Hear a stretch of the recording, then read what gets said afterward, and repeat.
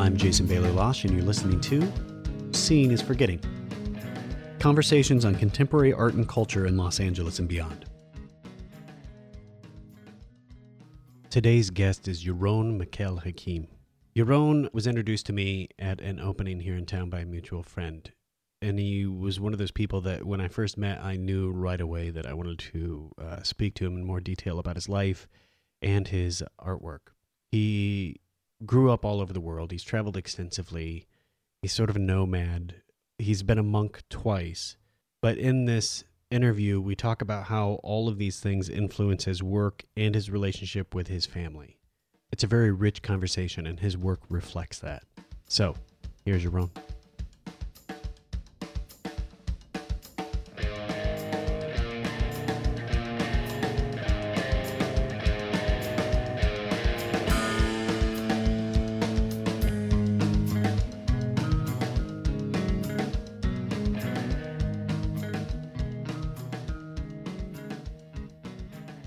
Yaron, welcome to the show. Thank you. Thanks for having me. Of course, absolutely. We met through a mutual friend a while ago at your LAX art show. Right. How long ago was that? A couple months? February. Oh, yeah. I was struck by how good your paintings were when I saw the show. Yeah. And I would like to talk about the paintings in a little bit, but the other thing that was really interesting to me was your sort of life story of where you're from and where your family's from and how you transitioned into being an LA artist. I thought that was something that was really interesting to the backstory of why you do the things you do. And you're not just a painter, you're multidisciplinary. So can you talk a bit about where you're from and where your family's from? Sure. I was born in Colombia, in Bogota, and I was adopted, actually. My parents are both born in Israel, but they grew up outside of Israel. So my mom grew up in India, and then my dad grew up in England, and then they met in Ethiopia, immigrated to Australia, adopted me in Australia. In Australia, from Colombia.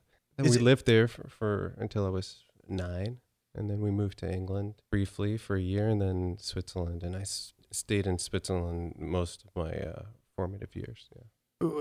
We've talked in great length about your history and about your work and everything, so I know a little bit about this. Is there a reason that they went to Colombia to adopt?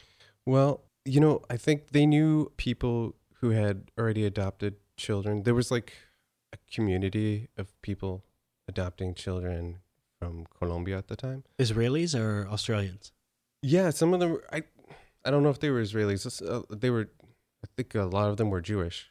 I don't really know, to be honest, but yeah. I think as far as I can remember, they were friends, and they must have been, I think they were all Jewish, because I remember having a friend that was like from Bolivia, but he was like... But from the region. Right, from South America, right. But his parents were... He was Jewish as well? Yeah, we all went to the same Jewish school. The reason I asked this, and you know as well, my mom was adopted. Right. So the idea of adoption and how that sort of affects the adoptive children is interesting to me because there's a lot of things that matter in there that necessarily don't matter, I guess, when you're being raised. There's a lot of questions that come up. Yeah, there's a lot of questions, endless questions. You know what I mean? But it's not like I'm never really so much interested in finding my... You're not searching for it. I'm not searching for my biological parents, but I'm searching for something. My mom... Right? Never was either. She isn't. My mom and my uncle were both adopted, and they both sort of take the viewpoint of their adoptive parents are their parents, so they had no... Exactly. Right, and I feel... You're in the same... I feel totally the same way. And I was adopted so young, so it's different. Some of the questions that I had always had, my mother being adopted, were medical issues. I had a really big concern when I was like a teenager, Over what? There was a period where I thought maybe like that I was crazy or something, Really? Like, yeah, what if there's schizophrenia in the family that I don't know of, because you had things you were dealing with like all teenagers, right? They were affecting you in such a way that you actually considered the fact that possibly. Yeah, I have a good helping of neurosis, so that does that adds to constant fear that, you got this impending doom or something's wrong already. Yeah. So I guess the Jewish part was nurtured. you know, in me at a young age. So It's interesting to think about that in terms of the work and see what comes out of that or how you actually deal with it when you are looking at the work in certain ways. I want to go into, you're moving around quite a bit, right? When you're a child. yeah, and we traveled often, all the time. Like For what? Why? My dad had would do business in Hong Kong and the Far East, so I would spend a lot of time going with him on his trips, on his business trips. Sometimes we didn't. Sometimes my mom just went, but then we would also we'd visit Europe and Israel like once or twice a year. Wow. And like from Australia, That's a haul. That's a haul. Yeah. So I spent a lot of time in airplanes How young? from birth. Do you feel like you were like do you feel nomadic? Yes and no. I think we're all sort of like, as humans, we all have a sort of desire to traverse nature, right? This is like kind of like a human thing to want to like wander a bit. I mean, some people have it more and less than others, but I think I wouldn't say nomadic because I'm not like moving. Right. Well, you're fixed now. But I'm fixed now, but this is, what have I've been here 5 years. Right. About the same amount of time I have. Yeah. Yeah, I will say this about LA. I don't feel like, usually I get antsy and I'm like, I gotta go. Or at least, if not move, relocate, travel a lot. And I don't feel so much that urge in LA. And I think a lot of it has to do is that this city is so special in that it's, it's so spread out and there's so many different pockets of life. Culture. Each one is completely separate and diverse from. Right. So you just getting in your car, it's like going to different places all the time. And even commuting has its own voyaging aspect to it, Because you're going through the communities to get to the other. Right. And you're being influenced by all the signage. The visual stimulation that happens here. It's amazing. Unbelievable. Yeah. It's no wonder Light and Space, the movement came out of LA. Oh, totally. This sounds so trite. When I'm explaining to people what LA is to me, I say I never understood what a Rouché painting was until I came to LA and was living here. Right. And visiting doesn't do it like living, because that commute through communities. Right. It just sort of comes out of nowhere. It comes out of nowhere all the time. And then it's like majestic there. Well, and you're sitting here in the afternoon or in the evening and you wait for that sunset to happen. And it's less of a aesthetic quality than it is an overall transcendent sort of moment type thing. It sounds so, it sounds so cheesy in LA, but it's the way it is. And it's a thing that I have found. They're one of the reasons that I'm still here. And I feel the same way too. Like I am the type of person, I mean, I'm from Iowa. I lived in Omaha. I lived in Washington, D.C. for 6 years, New York City for 6 years, and then L.A. for the last 5 years. And compared to you, that's not very much. It's a lot still. But it's in terms of the types of communities. I mean, just East Coast, West Coast is big. Well, and from Omaha, Iowa into D.C., right. The reason, this is side note, but the reason that I actually moved from Omaha into Washington, D.C. is because I thought to myself, I was like, well, shit, I want to be an artist. I can't do it in Omaha. Mm. But you know what? I can go make art on the East Coast because all the artwork on the East Coast is the same. I figured if I moved to Washington, D.C., that it would be just as diverse as New York. Absolutely zero comprehension of the fact that those communities are completely separate, because when you're in Iowa, and this it seems close. They all seem close, and they all seem like the morals and the value systems, the art communities and everything seem like the same. They seem singular. Right. And you see this in American politics a lot too. And I talk to people about this when they can't understand why somebody in Iowa is voting a certain way. It's because you grow up in a community where there are zero people of color. I didn't know. Right. I think you told me one time I didn't know what a Jew was until I moved to Washington, D.C. I was like, what is it? But you have no clue. Right. And then I moved to New York and I saw a Hasid and I was like, what is going on?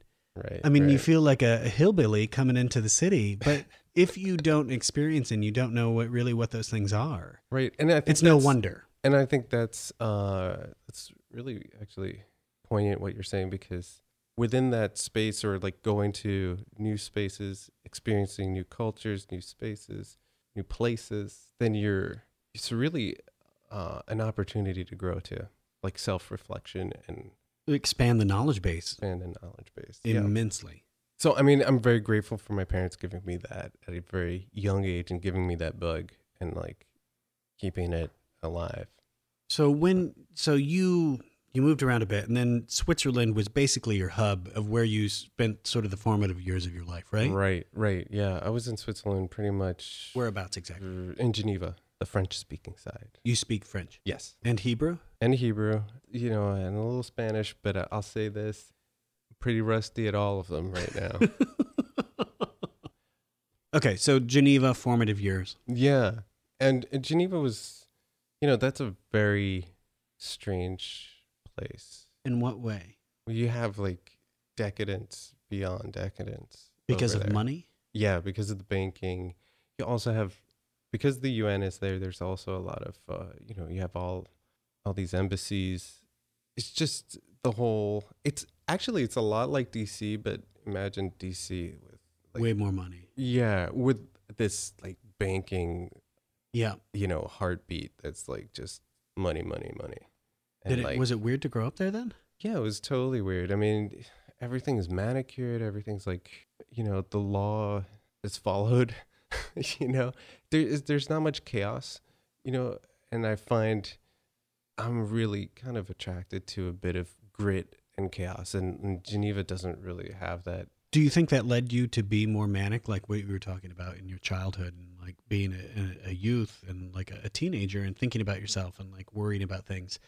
Like you're trapped in this. I don't. Yeah, I mean, there was feeling of trappedness, I guess, entrapment, but probably no different than like me being in Iowa. Yeah, I don't think. I mean, we were angsty kids. I mean, I think you could be in a city and still like have like a neurotic childhood. Or so basically, whatever, you're just neurotic. Yeah, I mean, yeah, I mean, aren't we all? Like, we definitely are. Yeah. When you were traveling, did you travel to the States? To the States, totally. I had been in the States a number of times. I had visited New York many times, California. I had never been in the Midwest, though, or the South. What was your transition into the United States? So I really wanted to get out of Switzerland. So, and I was in the international school, and you had to do a 13th year over there. Your IB was the 13th year. So it was like your first year of college. And I was like, I don't want to stay here anymore. I don't want to. Because they didn't have the courses I wanted to take as well. Long story short, the U.S. was the quickest way out for me. Because otherwise, I'd be like getting ready for a British school or something like that. And so I traveled down, I checked a bunch of schools, went to RISD, Parsons, whatever, came down. And then I got to Micah and I just did a tour. In Maryland. Yeah, in Maryland and in Baltimore. And I was just like, oh, this feels right. I didn't apply to the other ones and just went there. So I lived in D.C. for a while. I don't think anybody in D.C. would describe Baltimore as feeling right. Well, I got to say, that's right. It's true. I didn't look around the city, but it was the school. The school felt right. So I went there. Yeah, no. So and then after that, I went back I stayed an extra year to do like a optional practical training. Wait. You're skipping a part. Oh. We talked about this, but this is really interesting because it relates to all of the work. So, junior year. Yeah. I took a leave of absence and I went to India and Burma to study Buddhism. And I went and became a monk. Basically, all my work at that time had become like very much about my meditation practice, and I had been getting very austere with myself. Which I find like everybody finds themselves in a certain way when they're going through that process of like college and stuff too. But you at that age were meditating a lot. Yeah. Like from age 17, I started getting interested. And then 18, I was like really being quite harsh with myself. I had long hair like I have now and I shaved it off as like, really? As like a sign like, oh, I was trying to, I guess it was like kind of being rebelling a bit, but yeah, or like I don't know, just extreme. Kind of like being straight edge. Which I was a straight edge, yeah. Right. See, we both went, and totally. You only have so many options. You either go completely to the left, completely to the right. Thank God you just shaved your head, and I became a straight edge. Right. Exactly. We went. Well, let's say there's pros and cons, right? Yeah. Just thinking about it, dreaming about it, like I was having vivid dreams of like needing to go there. I even had a dream where I was talking to the Dalai Lama. Of course, we weren't using words, but he, Of course. but he was like, he like looks at me and I'll look back and then I look down and I'm wearing robes and I'm like, oh, I wake up in the morning, kind of got to go. I stayed like half a year and Had you been there before or not? I think I'd been to India. I don't really remember it too well. There's like as a kid, so yeah, it as wasn't a kid, like yeah. I have stronger memories of like Hong Kong. India Korea seems and like a stuff, strong but- place to sort of be for 6 months. Yeah, Like and I in was the in middle- I was in Bihar, which is the poorest state of India. Why were you there? Because there's a small town called Bodh Gaya, and that's where the Buddha attained enlightenment, and that's where I went to go Did study. you just go cold, or did you have a plan? No, actually, I had found a way that I could study there, like really like take a study abroad program, but I still had to leave school to do this. I had to enroll in a different school basically, and they had set up this school over there so that you could study the history, the philosophy, meditation practices, like all this stuff, everything I'd wanted to do and still be in school sort of. At the same time, they gave you like this whole month to go off and do whatever you wanted. Yeah, explore and then come back and write it like a paper. So I went to Burma and just shut myself off Amazing. in a monastery. But you became a monk? Yeah, so I took ordination and then What does that entail? a lot of rules. Do you have to do... I mean, it basically you eat one meal a day. You wake up, you practice. Does it happen over a period of time? The ordination, like, do you... Oh, it's just like a day and to transition to into... transition in the tradition that I was following, it's just Theravada, Buddhism, and then this was like a more specific Burmese style, so it's a little different. They sort of have a tradition of if somebody dies or you're about to get married or something like that, men off go and take ordination for like a week, Oh, okay. and they just keep more vows and practice harder, and they're all kind of used to it in a sense because The society or the monks? society and also the lay people, the people that aren't monks, Right. Like the men in particular, when they're younger, a lot of them go to the monastery because that's where you get like education if you're out in the rural areas. It's the easiest place that provides education Right. for... And this is me talking about then. This was 99, 2000. Yeah. When I came back, I had to go back to school. I had already... But you had to... So you were a monk. You had to disrobe, though. Yeah, I had to disrobe. I had to disrobe this one time. Well, I took ordination twice because I wanted to travel this one time. And I wanted to travel back to India and be in Bodh Gaya as a monk. For me, some reason that meant something special. So I wanted to do that. And But to travel, you had to disrobe. yes, I had to disrobe. And Was that a personal choice, or was no, that it was, I had met this monk in the hills in Sagai, and he was... I asked him this question, like, what should I do? Was he a mentor, or what was he? Or just some guy you ran across? No, he's, for lack of a better word, he was like the head monk or abbot, of this one Spiritual monastery. leader Of this one monastery. Right. And a lot of people follow him because he's pretty amazing. The monks that I was in the monastery with, they took me to meet this guy because they were like, you need to meet this guy. So I met him. And it was a really unnerving kind of experience because it was just like not real, the way the light was falling, Like out of body.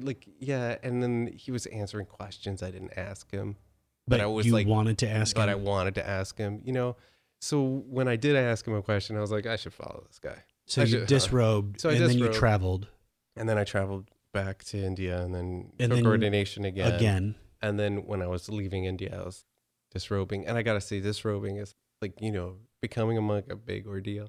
Disrobing it's so there's like... Really? Yeah. The guys, you go up and you say... There's a closet over there. Yeah. Go hang your robe up. No, it's something like that. Like I went up to the head monk. Okay, so want to disrobe. And I think this is it. I'm going to quit. Yeah. And you know what he just did to me? He was like, meh. He didn't even use words. He just like was like, oh, okay. Yeah. So you disrobe the second time, and then you come back to the States to finish school. And what was it like coming back? I mean, that's such a major life change. It was coming really, back into school after all of that. It was difficult. It was difficult. It was hard. But I had made a decision that when I came back, I was going to stop being the way I was, like stop being so strict. Also, I had a realization while I was monk that you don't need to wear robes to be a monk, you know? Yeah. Just being aware is already like an amazing thing. And just... It's already 100% better than where most people are coming from. I'm not saying I'm better than anybody. No, I'm saying, but being you know aware what I mean? is like being conscious. And we run into this while making our work all the time too. This is a major thing when you're in the studio, just being aware of all of the things outside of the studio and like what you're doing and how the work that you are making affects or is affected by the things that are outside of you. Mm-hmm. I think is incredibly important, and not enough artists actually pay attention to the factor or are aware of what has come before them or what is happening while they're making. Right. You're basically saying there's no like real idea of individuality in that sense. Well, I don't think it's necessarily this idea of like we're all one, but I think when I... No, I mean like when I say individuality, I mean like you don't exist without other people. You need the guy who... Well, you need the guy who came before, like, but also being aware in the sense too that... Or the gal, by the way. Or the gal. The things that you're doing have an effect on what is taking place right now. Right. So you can't be so insular and obtuse to the fact it has repercussions. Everything affects everything, you know? Right. So right. like, and it's not obvious what that is. It's not, but to just be aware and sort of take the time to sort of appreciate the fact and take a breath, basically.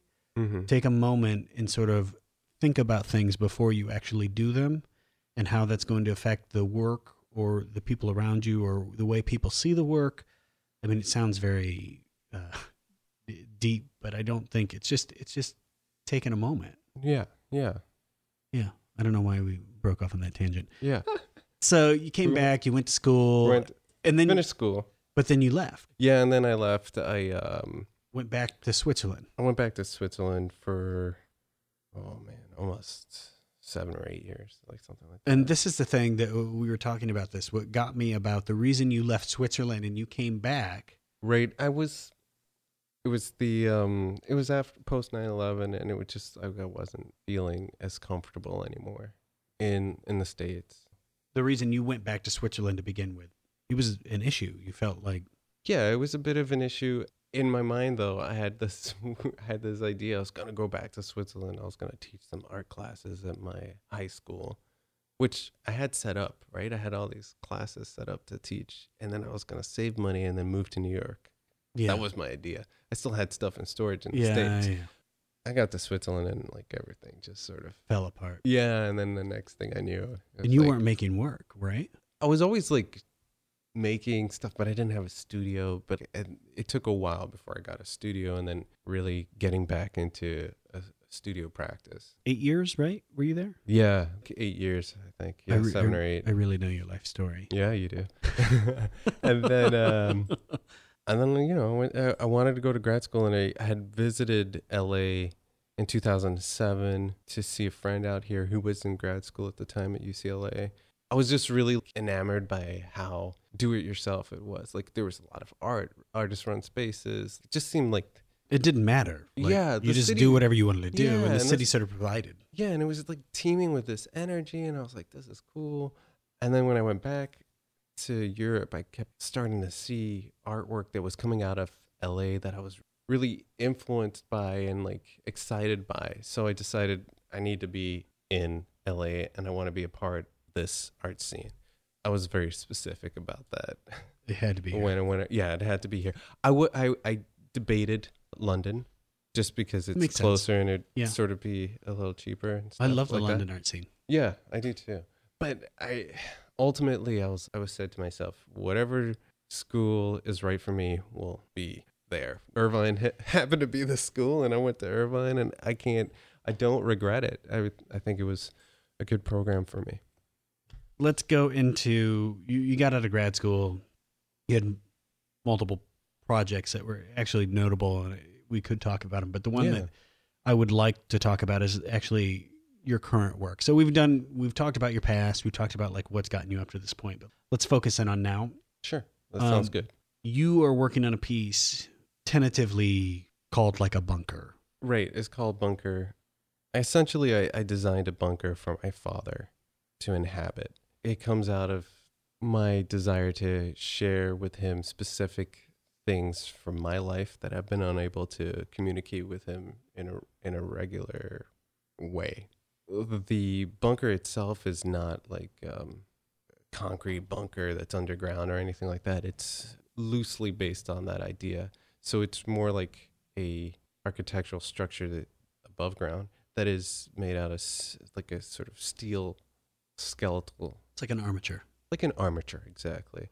Within it, I placed certain objects that I really want him to pay attention to.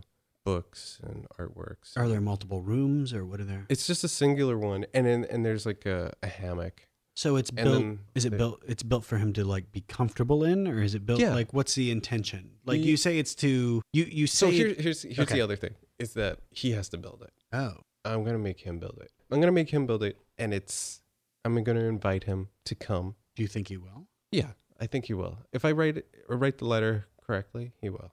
I think the idea of him building it also it's an entry point for him. Have a conversation that he typically probably wouldn't have with you. Right, to give him a project, one, so something to do that's tangible, and also something that we used to do when I was a child in Australia. We used to build model RCs together. So would you build this with him? Actually, as far as if I remember correctly, when I was younger, he was building them and I was watching him build them. So this would be the same thing. You're going to watch him build this I'm going to watch him build it. Actually, I'm going to document him and then make a video of that after as well. For yourself or for... It will be part in the piece as well. And I'm hoping that him taking on this project, that we'll be able to discuss further. Talk. And then he's supposed to inhabit it a bit, right? So there's a lot of things, a lot of items in there are also really, they're like stories that he would tell me. So they're attuned to him anyway. Yeah, there's a couple of items in there that are definitely just for him. Only he would get it. Like maybe my sister and my mom would get it too, right? They would totally get it actually. So I'm making it comfortable, but there's also things in there that I think would be hard for him to be with, to take time with. Because you're addressing issues of your relationship that... I'm addressing issues, and the relationship is actually really discussed more in another side alcove that I'm going to build that it's going to have. So basically an alcove, just like a walled off area. So the bunker's in one spot, and then the alcove has this projection of a 1955 Fallout animation that was made by the civil department, and it was like giving you instruction of what to do. Directions. So he's aware of that. Also, he's like lived in countries where bomb shelters are important. So there's that relation. What I'm going to do is take the audio out and replacing it with my own instructional manual for him to deal with. To survive your relationship with his son? Yeah, something like that, but also the rest of the family nucleus, right? So it's instruction on emotional development in Hebrew. That's the other thing. I'm going to do it in Hebrew, which It's his first language? That's his first language, yeah. And it's funny, he doesn't talk to me in Hebrew. My mom will, but he won't. Is there a reason? He doesn't believe I speak it. Really? Yeah, it's weird. Yeah. One time he did speak to me in Hebrew just because I was talking to my mom in Hebrew. And then you took note of it. Yeah, I was like, because normally if somebody asks when I'm introduced to one of their family, like one of their friends, they'll ask always, does he speak Hebrew? And they're saying this in Hebrew and I'm standing there listening. And he'll say no or what? He's like, no, he doesn't. But I do, I understand you right now. Because you grew up in a school where you learned Hebrew. Yeah. And also Hebrew was around the house. Like there's always like it's just there. Yeah, Hebrew, French, English, like the whole like house has always got multiple languages going on. this piece is really kind of personal. It's hard to talk about because of its sensitivity. Also, I realized that in a lot of the things that I'm putting in there I'm afraid that they might be offensive to him because I'm getting to sensitive points, but like subtly, and I'm trying to break some ice, and I am stirring up a lot of stuff that I'm afraid to do. Well, because you think it's going to be easier to have the conversation while doing this than actually having the conversation outside of the artwork. Addressing the issue inside of the artwork is easier than addressing it. I've already tried to address it outside of the artwork. Okay. The reason it's a bunker is because I don't see any other solution. This is the way. This is my creative way to like try and deal with this situation. When I look at your work, and I've looked at a lot of it, it's all very personal. You have these moments of incredible solitude in some of these pieces. There was a video piece, I think it was called Beach, but it's from a while ago. It was like, I think 2012. Yeah. But it struck me how sort of isolated you were in this, felt very lonely in the video itself. But like a lot of these pieces, they feel that way. And I guess this is a secondary statement or question to the same thing too. It seems like you have two separate practices. You have you are a studio artist in a way, and I relate to you in very much the same way. We have the same affinity for materials and everything else. We talk about that, but also you are a project-based artist.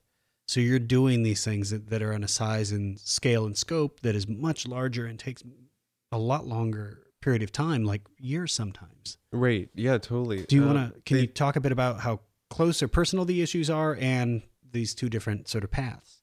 They are separate, and yet they meet, overlap, and influence, the studio practice, like the project-based stuff. But yeah, the project-based stuff usually starts with an initial idea that I have that is large scale, and then it takes me a while to strip it down and then build it up, and then it takes a couple of years to work it out. But you're doing these projects, the large scale ones, while you're doing the actual studio practice too, and the individual objects. Yeah, they're always going on at the same time. Do you see those individual objects as being a part of the larger things, or how does that? At times, they have been. When I built Sacred White Sculpture in 2013, I built this outrigger sailing canoe that's 22 feet. Oh, and you sailed down the coast. Right. I remember this. This thing's intense. Yeah. And while I was doing that, I was also doing a lot of drawings and paintings. If anybody wants to learn about that, there's a really good interview with you. I think it's the Orange County Register. Oh, yeah.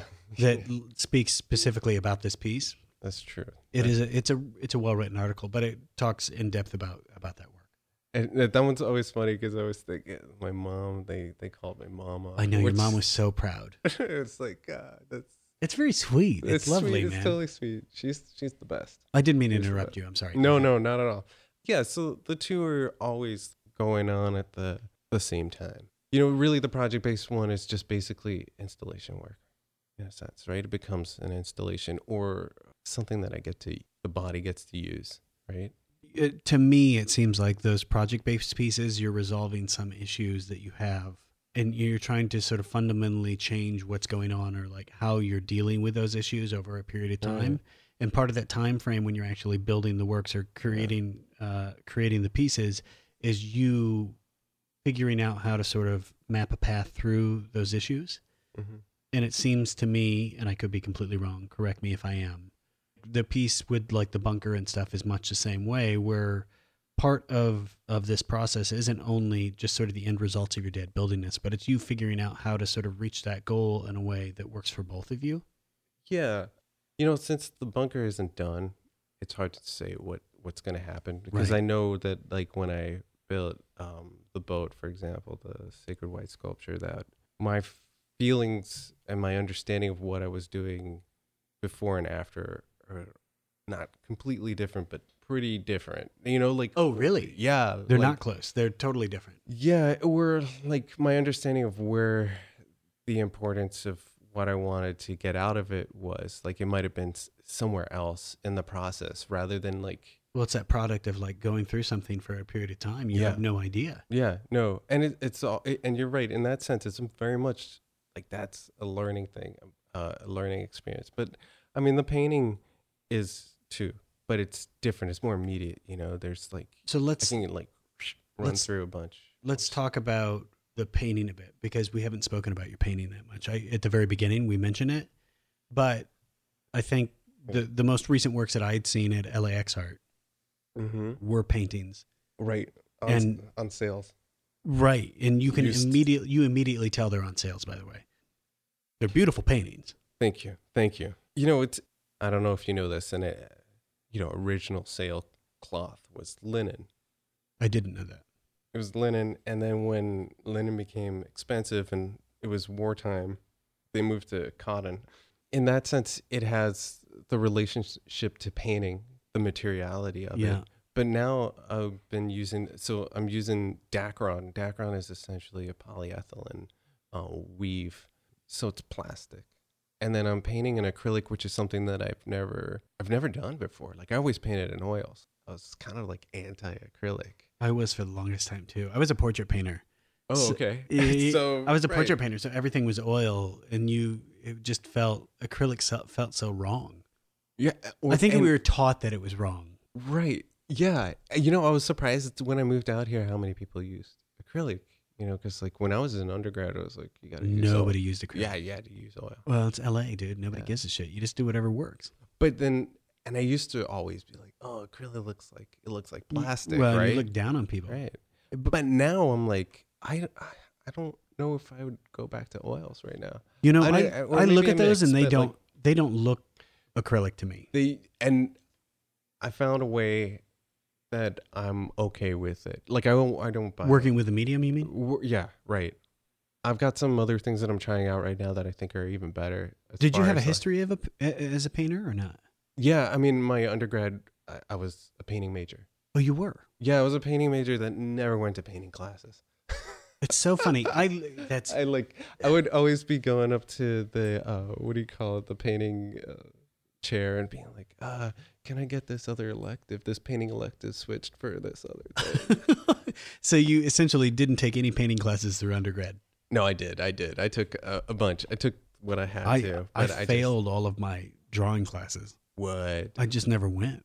Well, that's how well, you know what I mean. It's just sort of like, how do you fail a drawing class? I just half-assed it the entire way. You don't go. I was just there like, you go. Well, when I look at your sculptures, and the reason we were talking earlier about having this sort of selection process of like materiality and everything, this sort of disparate nature of object, having this diversity, and I could easily see, and I said this to you the other night too, probably the biggest compliment I could give to another like sculptor, because I'm really critical, but I could see myself making the work that you're making, or at least making the same choices that you're making with certain objects. And I rarely find that in a lot of the stuff I look at. But like when I look at a specific object, I could do this with it, or figure out a way to like sort of attune it, or like flip it in a way that it doesn't quite look like the thing it's supposed to. And every time I looked at the objects that I'd seen of yours, I always felt sort of an affinity toward them. That's great. That's so nice. That's so sweet. I feel like we should start a band. Maybe we could.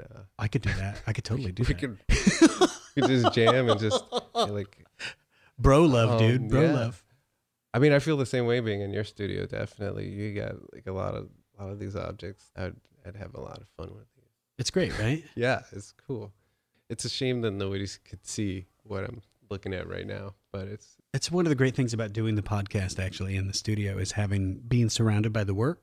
For me, it makes me comfortable, so it's easier for me to do the interviews because I'm in a place of like sort of refuge. Yeah, you're in your home. Yeah, I'm in my home. You're like in your safe place. Your safe place, which is really sort of ridiculous. It's in my garage. I mean, speaking about putting things together that you find, what are your choices? How are your choices made? Why I pick the objects I do, or like what are the... Yeah. Initially, all of this started because my father-in-law started sending me objects from North Carolina. Oh. And I didn't select the objects. So I would get packages and they just have objects in them. And what was nice about it was that it separated me enough from the selection process where I wasn't putting a value, either monetary or emotional, on the objects when I found them. You don't say, I spent $30 on that random tchotchke. Right. I need to be using it. Right. All these things sit in the studio now for months or years, and I deal with them on a aesthetic level and sort of I deal with them as individual objects. So when I do the paintings that I'm doing now that are based on sculptural compositions, I'm dealing with flattening out these individual objects into shape and form that actually work to make the sculptures at the same time, if that makes sense. Yeah, totally. And that's interesting that somebody else is bringing these into your space. Yeah, now I'm doing so it. you're adopting all these. Well, objects. yeah, but now I can go out and actually find them myself and sort of figure out where I need to be. So now because it's I've like found, it's transitioned. yeah, it's helped me figure out a place to be that I am not. But you distilled. I'm not so dependent on the emotional value that I impart onto the things that I actually find now. I found a way to sort of release myself, and I think a lot of that is being in Los Angeles as well too. Huh. I don't think it's necessarily about the objects as much as it is about being comfortable with myself and the work that I'm making and the place that I am right now. Oh, right. Okay, I see what you mean. Yeah. Right? Yeah, no, totally. Let's go back to you real quick, but please. You're making a bunch of paintings right now. Is this? Yeah, these are a lot bigger than the ones you saw, maybe like 92 and 80. So 8 foot by... yeah. The imagery, the reference imagery is like switching up a bit. So that's I'm excited about the new source material. It's great. I think we've hit a lot in the last hour. Hey, thank you so much for having me. Thank you for coming, man. I really appreciate it. And I'm sure you'll probably be on again. Oh, that'd be great. I'd love to. Okay. Have a good one. You too. Bye.